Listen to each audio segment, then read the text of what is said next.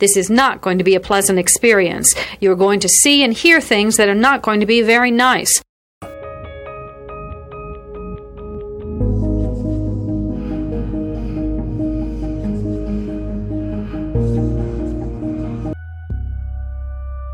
Experts divide serial killing into two general types, organized and disorganized. An organized killer brings everything he needs to complete the murder.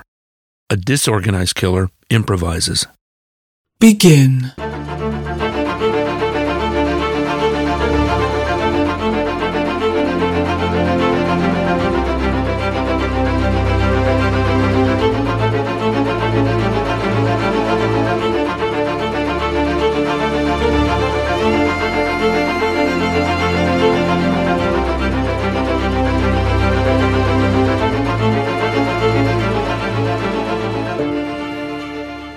Listener discretion is advised. Jeanette Kirby was born in December 1949 in Michigan. When she was 7, she was diagnosed with rheumatic heart disease. The disease nearly killed her, but she survived. However, she ended up missing an entire year of school and was left with a weak heart. As she grew up, Jeanette wanted to get into law enforcement, but because of her bad ticker, she couldn't. Nevertheless, she took courses in law enforcement in college. She hoped to get a desk job like a dispatcher. Instead, she became a Medicare analyst. In the spring of 1986, 36-year-old Jeanette Kirby lived alone in a house in Lansing, Michigan. She was divorced and didn't have any children. Every morning, she went to her parents' house to have breakfast with her mother before going to work. On June 11th, she didn't show up for breakfast or go to work. Her family instantly became worried because this was very out of character for her. Jeanette's parents reported her missing that evening. Her family also started searching for her. But that night, they had to stop searching because there were terrible thunderstorms in the area. The next day, her family continued looking for her. Jeanette's aunt told the television program, Stolen Voices, Buried Secrets, that Jeanette had recently started going to a park called Riverbend Natural Area in nearby Holt, Michigan. They got a bad feeling when they pulled into the parking lot. Jeanette's car was parked there, and there was a ticket on her windshield for parking overnight. So they called the police. The police, plus friends and family, began searching the park for her. The first day, they didn't find anything. The next morning, on the riverbanks in the park, a searcher found the dead body of 36-year-old Jeanette Kirby. Her clothes had been cut off, and her hands were bound behind her back with a zip tie.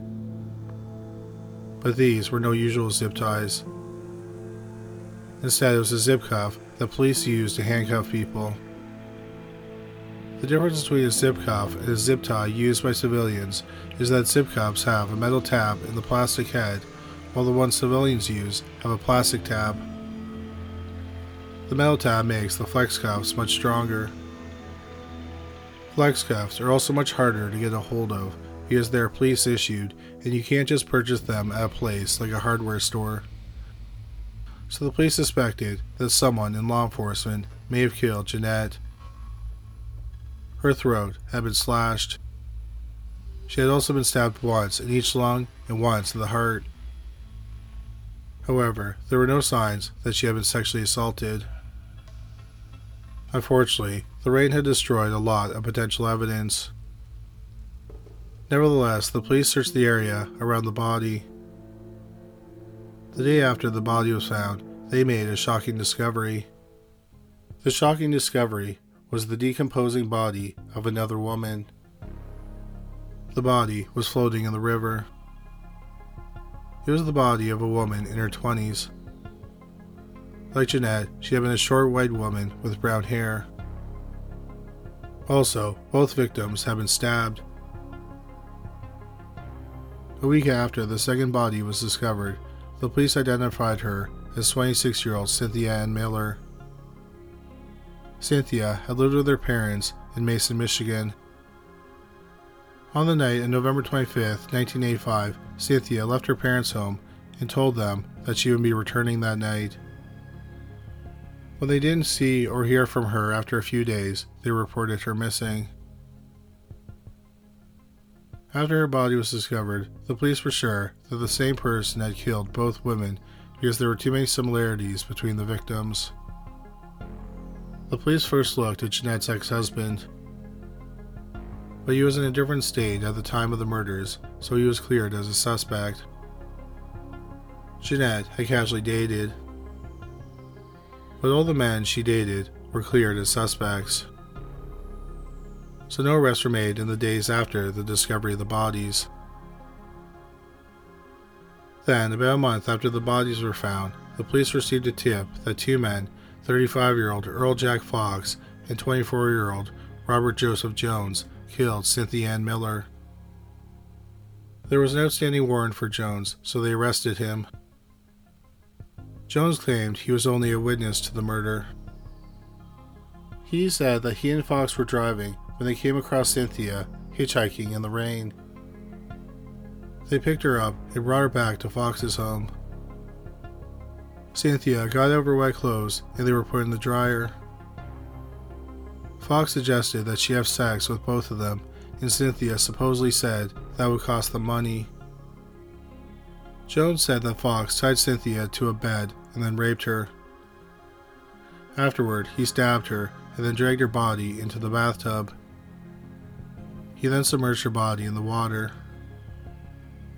Afterward, he dragged her body into the basement and stuffed it into a cubbyhole. The police talked to several friends and family members of Fox and Jones. One of them was Jones's mother, who was in a sexual relationship with Fox. She told an odd story of visiting Fox's home, and he gave her a tour. It ended with him showing her the body in the basement. Another friend of Fox said that he got the same tour. He also said he helped Fox throw the body in the river.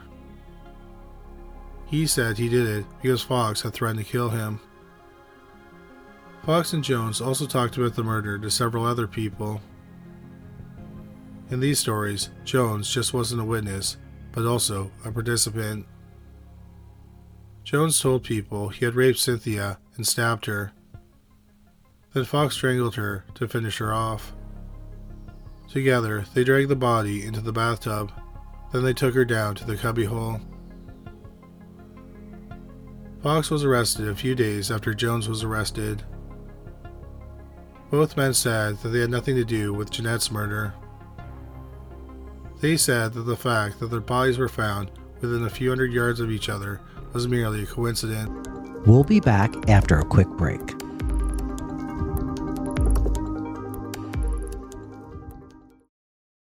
Here is a quick word from our sponsor. We take this few seconds off to inform you, our valued loyal listener, about the best health and fitness podcast shows from the Nespod Studios. Join us as we give you the best of the best health and wellness updates you can rely on for the treatment of chronic health problems. Classic functional medicine back to basics health tips and special updates from the best doctors in the United States of America. Check out this health and wellness podcast shows. Explore Health Talk Weekly, Healthy Lifestyle Matters, Excellent Health Digest, Healthy and Free Daily, and last but not least, Weekly Health and Fitness Corner. Also, check out Nasty Boy CC, the truest story never told fiction podcast, for that real life on the go experience with the 27-year-old golden boy, who made our guest invite #1 list. He tells us about his story as it happens in real time and in real life. It's Nasty Boy CC, the truest story never told. Go get a load of that happiness, because happiness is healthy as we know it. Join us every week as we continue to provide you the best of health and fitness wellness updates from around the globe. Enjoy the show.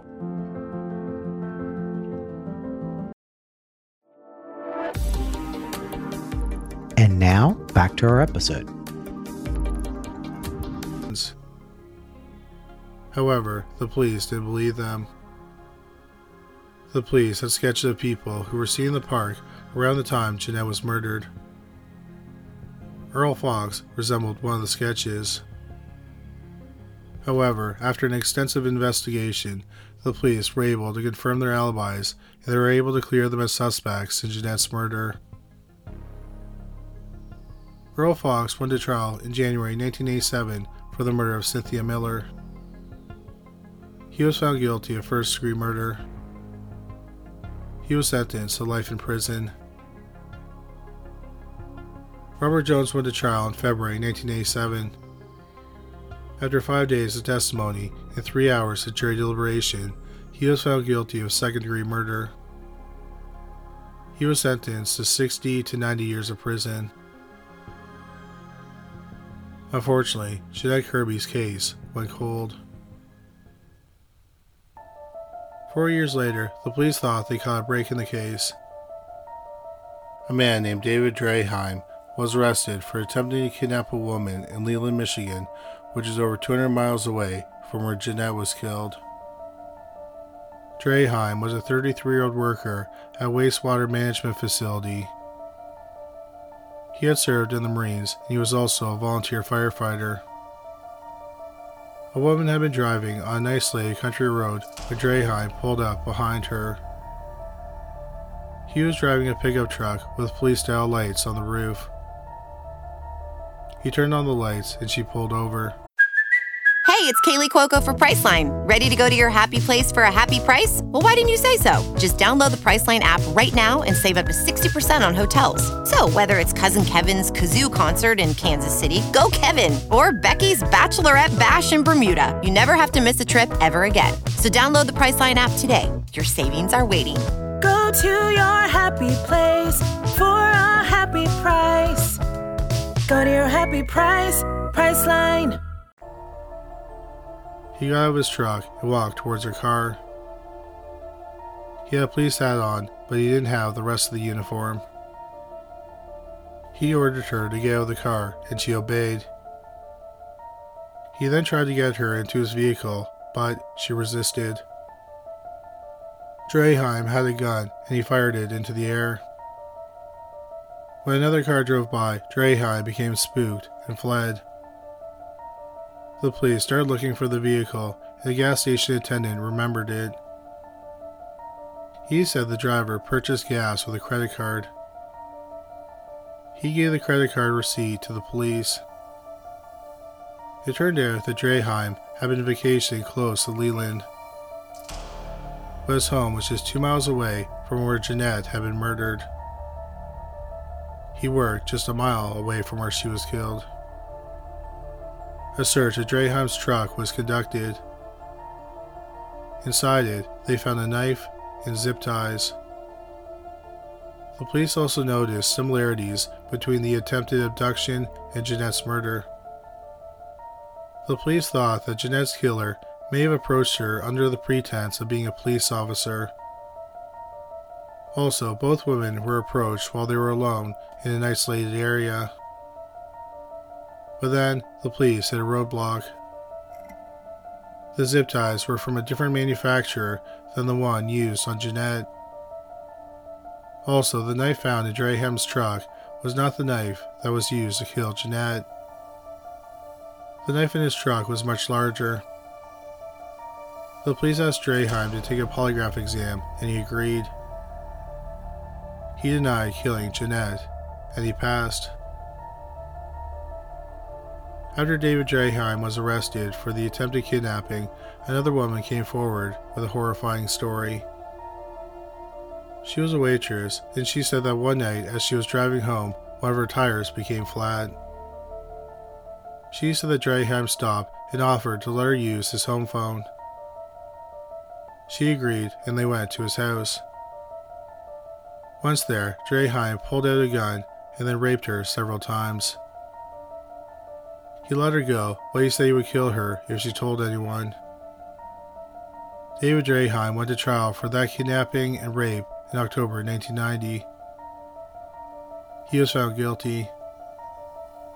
A month later, he was sentenced to 40 to 80 years in prison. Another 9 years went by. Then, in 1999, Jeanette Kirby, Jeanette's mother, had a meeting with Michigan's Attorney General. Muriel decided to take action after her husband and Jeanette's father died. She told Forensic Files that he became angry after his daughter's murder and he never let go of that anger. The Attorney General agreed to assign investigators to the case. In 1986, when Jeanette was killed, the top 3 TV shows were all comedies: The Cosby Show, Family Ties, and Cheers. In 1999, the same show that aired on 3 different nights of the week was the most watched show. That was the game show Who Wants to Be a Millionaire, which aired on Tuesdays, Thursdays, and Sundays. Then after that came ER and then Friends. The top 3 movies in 1986 were Top Gun, which was the #1 movie when Jeanette was killed. That was Crocodile Dundee and The Karate Kid Part 2. The 1986 for the Best Picture at the Academy Awards went to Out of Africa. 1999's Best Picture was awarded to Shakespeare in Love. The top 3 grossing movies in 1999 were Star Wars Episode 1, The Phantom Menace, The Sixth Sense, and Austin Powers, The Spy Who Shagged Me. 1986's biggest song was a star-studded single. It was That's What Friends Are For by the legendary Dionne Warwick and Friends. Those friends were also musical legends: Gladys Knight, Elton John, and Stevie Wonder. The other 2 top songs were Say You, Say Me by the masterful Lionel Richie and I Miss You by the R&B group Climax. 1999's 3 top singles were all from women: Believe by Cher, No Scrubs by TLC, and Angel of Mine by Monica. When the police reopened the case in 1999, they realized they had a major problem. They had no physical evidence like footprints, fingerprints, or DNA. The police decided to examine the 3 main suspects: Earl Fox, Robert Jones, and David Draheim. It wasn't hard to find any of the men. They were all still in prison, serving their sentences for the crimes that brought them to the attention of the investigators in the first place. The police decided to reinvestigate them just to be sure. They were again able to confirm that Fox and Jones had airtight alibis. When the police went to talk to Draheim about the murder, he refused to speak. So the police started talking to Draheim's friends and family. This included an old roommate named Mark Greco. He told investigators that while he was living with Draheim, he had purchased a former state police car. In the trunk, he found a package of police-issued flex cuffs. Greco took one of the flex cuffs and gave the package to Draheim. The police asked Greco if he had the flex cuff after all this time. He said that he did. He brought it to the police station that night. The police compared it to the flex cuff used to bound Jeanette Kirby. They looked almost identical. The police thought it was strange that Greco had kept the flex tie for 13 years. So the police questioned him regarding the murder of Jeanette. He denied being involved and he took a polygraph exam. He passed the exam. Turned out that Greco was a self-described pack rat and he rarely threw anything out. When he lived with Draheim, he was working as a security guard. He had put the flex cuff in the brim of his security guard's hat. This is common practice in law enforcement. He just never threw the hat out. Greco agreed to testify that he gave the rest of the flex cuffs to Draheim. But the police didn't think that 2 flex cuffs looking alike would be enough to sway a jury. After all, the flex cuffs were used by police departments all over the United States. So they wanted to see if there was a way to connect the pair of flex cuffs scientifically. They went to the factory that manufactured them. The investigators learned that the metal tabs are cut with a blade. As they are cut, the blade wears down, creating distinctive marks on the end of each tab. A forensic expert with the state police compared the tab from the flex cuff used to bound Jeanette and the tab from the flex cuff that Mark Greco had. Under a microscope, he saw that both cuts were almost identical. The expert said he would not have been surprised if the two tabs had been cut consecutively. The police finally felt that they had enough evidence to charge Draheim. with Jeanette's murder. But the police wanted to ensure that Draheim was convicted because they wouldn't get another shot. So they found women who would testify that Draheim would forcibly put flex cuffs on them. Draheim's wife also had an interesting bit of information. She said that he often went jogging with a fanny pack containing zip ties. In April 2001, 15 years after Jeanette's murder, 44-year-old David Draheim was charged with her murder. He went to trial in June 2001. The trial lasted 2 weeks. Then the jury deliberated for 21 hours over 3 days. They returned with a verdict of not guilty of first-degree murder, but he was found guilty of second-degree murder. In July 2001, he was sentenced to 60 to 90 years of prison. 66-year-old David Draheim is currently serving his sentence at the Saginaw Correctional Facility in Freeland, Michigan. He'll be able to apply for parole in January 2050 when he's 93 years old. This will conclude the episode. Thanks for tuning in. If you like what you hear, please leave a comment and subscribe. Thank you.